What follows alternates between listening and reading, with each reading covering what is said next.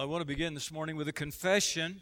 These days, when there is so much injustice in the world, I find myself being attracted to the Old Testament passages that reveal the justice of God. And there are a good many of them. In Genesis chapter 4, when Cain was judged for the first-degree murder of his own brother Abel, the Lord said, "What have you done? Listen. Your brother's blood cries out to me from the ground. Now you're under a curse." Cain said to the Lord, "My punishment is more than I can bear." Now, I read this and I have to tell you, I have very little sympathy for Cain. He got what he deserved, right? Then later in Genesis chapter 6, when the earth became unfit for human habitation and God rained down judgment in the flood, I see it as logical. I see it as fair, merciful even. A loving Creator would not sustain life on a planet that is characterized by universal wickedness. As the Scripture says, every inclination of the thoughts of the human heart was only evil all the time. And then in Genesis chapter 11, when the people all banded together in defiance of God, and they decided they were going to build the Tower of Babel to reach into the heavens, God confounded their speech. He scattered them throughout the earth. Hey, those ancient Babylons don't need to bother sending me an invitation to their pity party. I think they got what they deserve. When I saw the movie The Ten Commandments, I was 6 or 7 years old, and when Charlton Heston, as Moses, lowered his staff and the Red Sea closed up on Yul Brynner as Pharaoh and his army, I wanted to stand up and cheer. I've always been impressed with General Joshua and the conquest of the Promised Land. Those idolatrous and immoral Canaanites sacrificing babies to a non-existent deity named Moloch. They got what they deserved, right? And then I love the book of Judges. It always keeps my attention with stories like Ehud, the left-handed judge who skewered evil King Eglon, and Jael, the woman who hammered a tent peg through the temple of the evil commander Sisera while he slept. I even smiled when I've read that verse because it says that she hammered the tent peg through his skull into the ground, and then it says, "and he died." Well, yeah. Yes, he did. So I guess you probably know who I was cheering for when that young shepherd boy David charged down the hill and ran to the battle line with his sling and his stones to fight Goliath of Gath. Hey, he mocked the living God. Somebody needed to step up and cut him down to size. But today, we're not talking about David. We're talking about the son of David, Jesus. And we identify Jesus as a harmless baby born in a manger.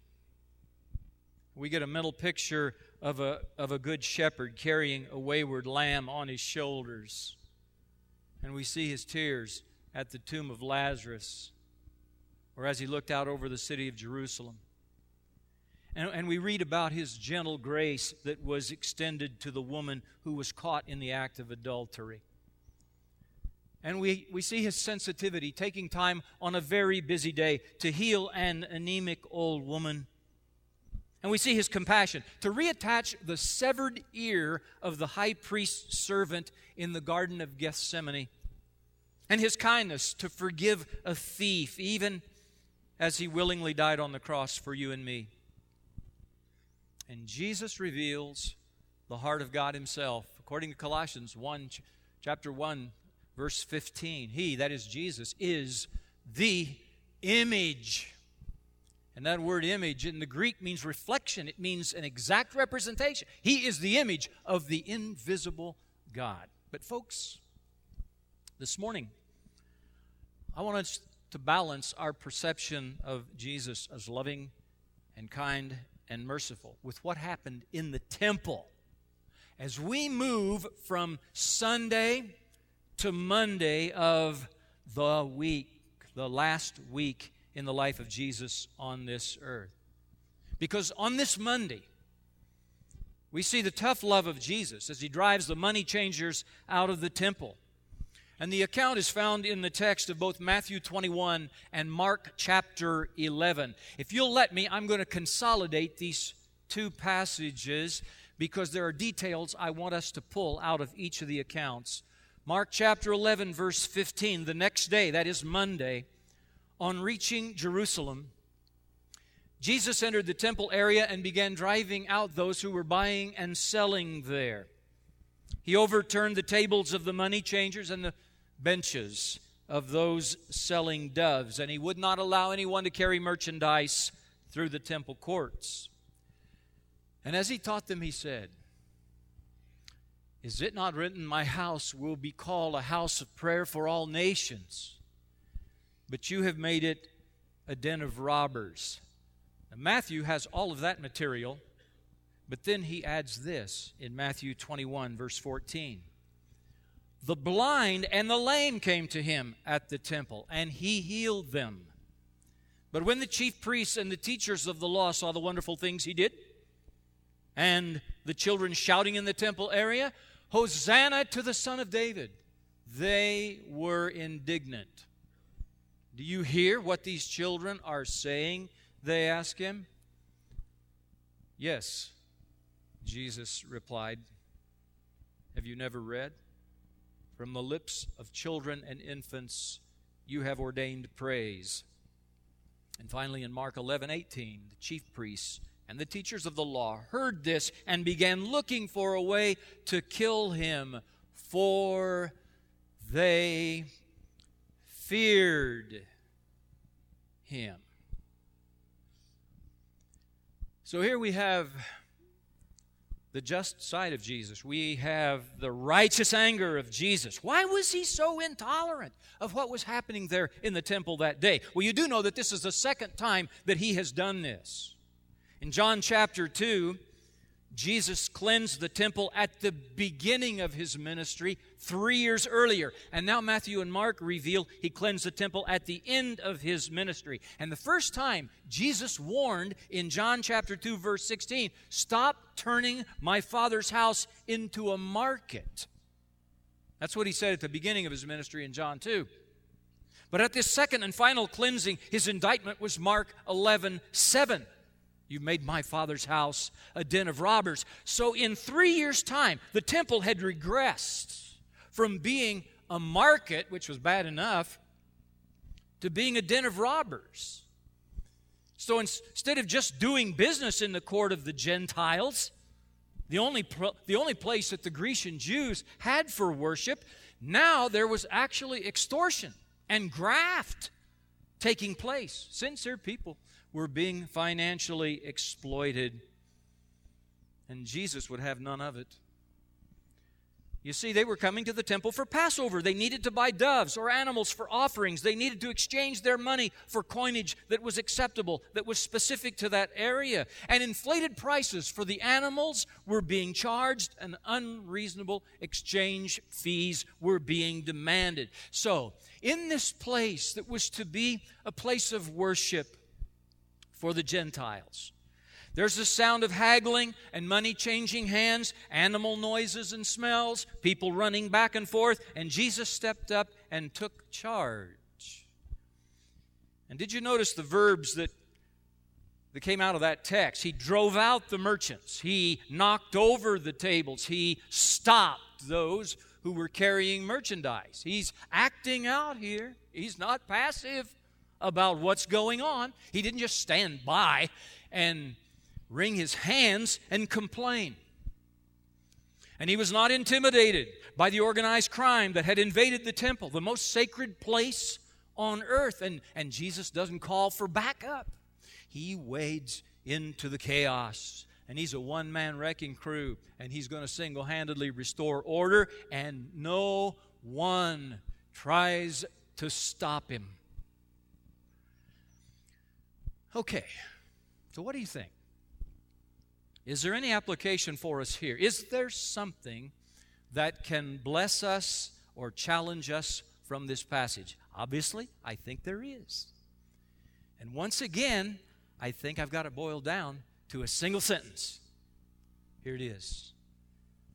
When Jesus enters your life, things will change for the best. And here's our bridge for personal application today. The Apostle Paul in the New Testament reveals that Christians are the temple of God, the place where His presence dwells. Look at it. 1 Corinthians 3:16. Don't you know that you yourselves are God's temple and that God's Spirit lives in you? God's temple is sacred, and you are that temple.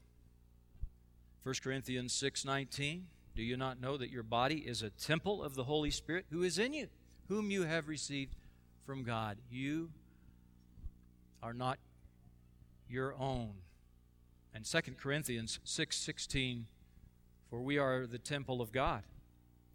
As God has said, I will live with them and walk among them, and I will be their God, and they will be my people. Now, I see some striking parallels between what Jesus did in the temple then and what He wants to do in us, His temple now. And I, for one, want to give Him permission to do His work in me, because I want my life to be clean, and I want my life to be ordered by His Lordship. I want Him to be Lord, because when Jesus enters your life, things will change for the best. So here's what happens.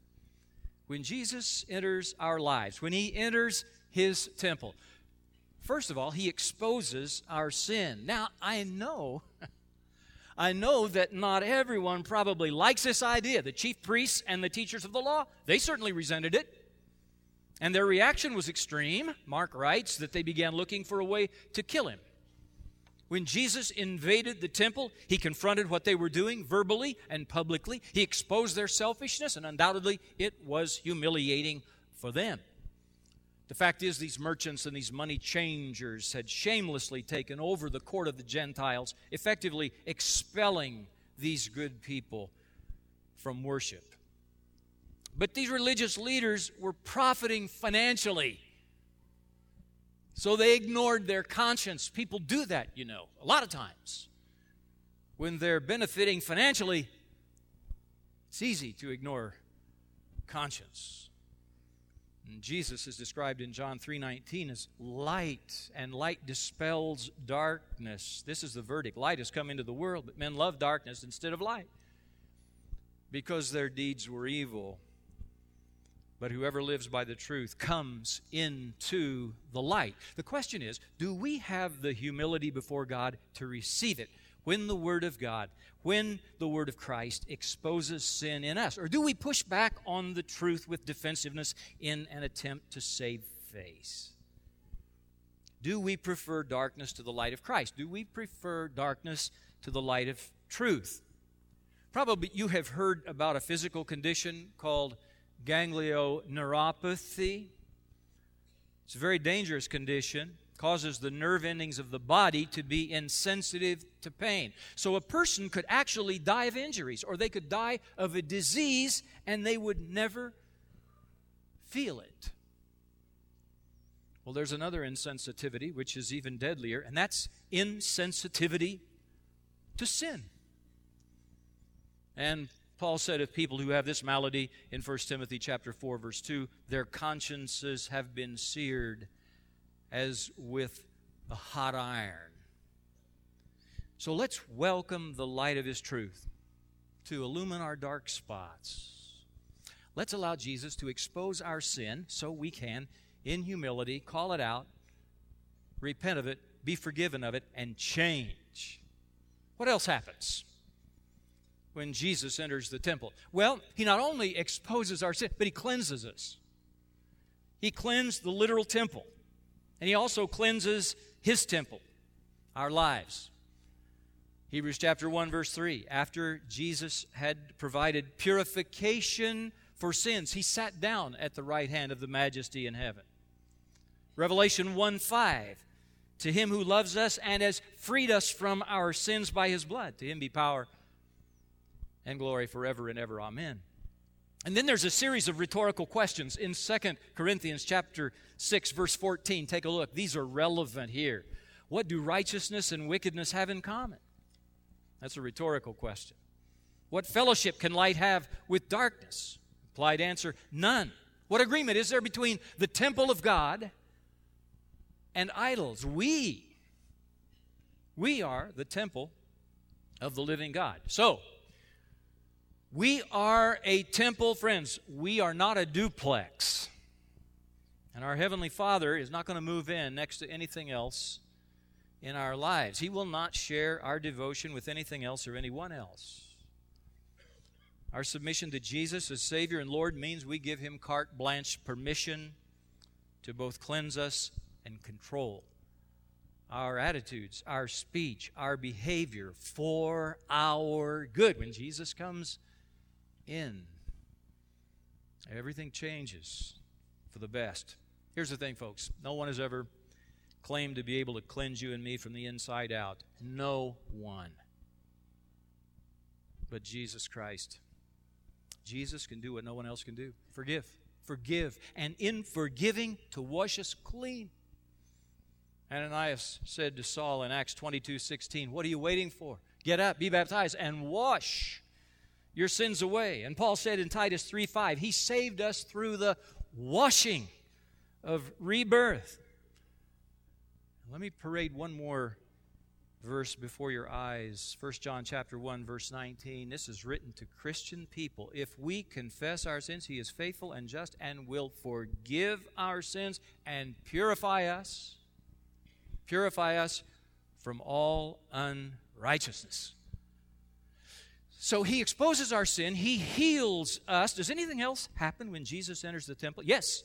He teaches us. Did you pick it up in the text? As He taught them, He said, this is a teaching moment when He cleanses the temple. My house will be called a house of prayer for all nations. And what Jesus is doing here is confronting the Jews for expelling the Gentiles from the temple, from the worship of Jehovah God. So when Jesus cleansed the temple that day, He taught the people about the heart of God to bring all nations on earth together under one head, even Christ. So the church is for all nations. And this is why here at Crossroads we have a full-time missions pastor. It's very unusual, even for a megachurch, to have a full-time missions pastor. That's why we take scores of our people on mission trips year after year. It's why we partner with missionaries on the field. It's why we've sent so many of our church families to serve on the mission field through the years.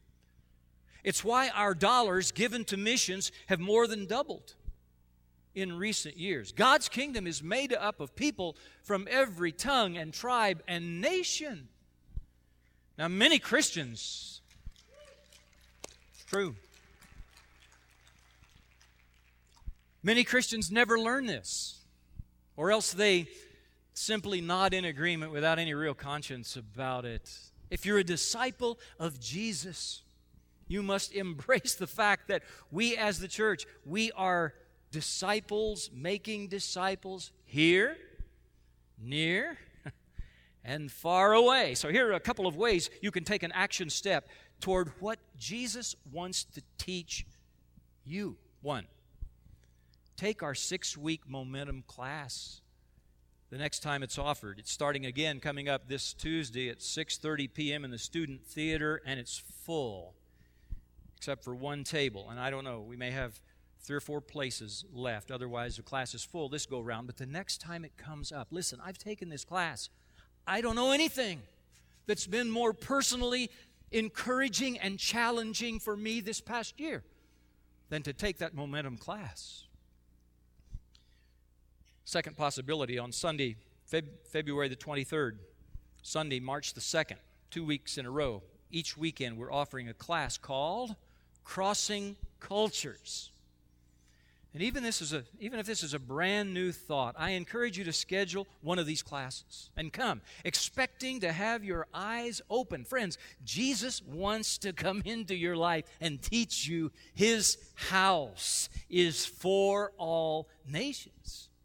So will you put yourself in a position to learn that, to have more of a conscience about that? Closely related, when Jesus enters the temple, He elevates the value of prayer in us. He said, "My house will be called a house of prayer." What's He talking about? My house. He's talking about you and me, friends. Christians individually, the church corporately. 1 Timothy chapter 2, verse 1, Paul writes, "I urge then, first of all, that requests, prayers, intercession, and thanksgiving be made." I want men everywhere to lift up holy hands in prayer. First of all, he's writing to the church, writing to Timothy to tell the churches, I urge, first of all, the priority of prayer. Friends, it hit me right between the eyes this week. I've never seen it before. I was reading in Revelation chapter 5, verse 8. It says that in heaven, when the 24 elders fall at the feet of Jesus, each one is holding a golden bowl full of incense. And what is this incense that is so fragrant to Jesus? It's identified right in the passage. It identifies in the text that incense in these golden bowls is the prayers of Christians. Just imagine it. When you and I kneel or stand or sit to pray, really opening our hearts to God, our prayers are so precious to Him that they're kept like a treasure, incense in a golden bowl, presented to Him as an offering in heaven. Friends, this is so convicting to me. Folks, if I knew that someone I loved was cherishing my words that much, I would want to communicate with them regularly. I'm convicted and determined to make my life, to make our church even more a house of prayer. Matthew 7:7, ask, and it will be given to you. Jeremiah 29:13, you will find me when you seek me with all your heart. James 4:2, you do not have because you do not ask God. Prayer is the most central activity of life for a Christian. Hebrews chapter 4, verse 16. And I hope there's not too much Bible in this message today. I've worried about that. Hebrews 4:16, let us then approach the throne of grace with confidence so that we may receive mercy and find grace to help us in our time of need. Jesus wants His Father's house to be a house of prayer. We are His house. Not as much a house of preaching or a house of fellowship or a house of activity. Many more of God's promises are attached to prayer than to service. He wants our temples. He wants our lives and our churches to first be houses of prayer. Now, I'm aware that you and I do not get everything we ask for in prayer. But we also know, as God's children, that our Heavenly Father knows how to give good gifts to His children. And our all-knowing, trustworthy Heavenly Father will sometimes answer our higher, unspoken prayers rather than our immediate spoken prayers. And yet, how often do we go without experiencing God's best in our lives? Simply because we just do not pray. We do not share life with Him on a practical level. Oh, what peace we often forfeit. Oh, what needless pain we bear, all because we do not carry everything to God in prayer. Well, what else changes when Jesus enters the temple? Well, He heals us. Did you catch it in the text? The blind and lame came to him at the temple, and he healed them. Now, Jesus didn't hit and run. He didn't leave the scene of the crime. After he cleansed the temple, he stayed there. And he showed God's mercy to those who were suffering. And he wants to heal us and then use us as his healing agents. He wants us to be saved and then to help others experience his forgiveness. A couple things here. First of all, his healing is always spiritual, and it is often physical. And never forget this. Jesus doesn't always cure us, but he always heals us. And of course, to belong to him is to one day experience the ultimate healing. Well, finally, when Jesus enters the temple, your life, my life, there's one other thing he changes. That is, he elevates the value of praise and worship in us. You remember the children were shouting, "Hosanna to the Son of David." And the religious leaders said, "You need to censor these kids. You need to tell them to shut up." And Jesus said, "Haven't you heard? From the lips of children and infants, you have ordained praise." Now, I love it when we have our praise kids up here and we have our King's kids up in front leading worship services on the weekend. Those kids can put me on the floor. They move me to involuntary tears often, and I'm not a crier. I'm not a big crier. Here's the point. Jesus coming into your life will elevate the value and the importance of praise and worship. Not only in the weekend assemblies, but throughout the course of the week. So make time and find a place to get into the presence of Jesus, and he will draw praise and worship out of you. Because when Jesus enters your life, things will change for the best. Stand with me for prayer, please. Lord, I just wish this morning we had time to turn this fellowship into a testimony meeting, because I would love to hear the stories from these pews this morning. Stories from people who would testify that when Jesus came into their lives, he changed things for the best. And Lord, I'm aware that there's some in this assembly that have held Jesus at arm's length. I pray they would cease to do that and let him come in, because when he enters, he brings the best with him. We thank you for what he's done in our lives, our marriages, our homes, the lives of our children, our grandchildren. We praise you and thank you that the best comes with the lordship of Jesus. In his name we pray. Amen.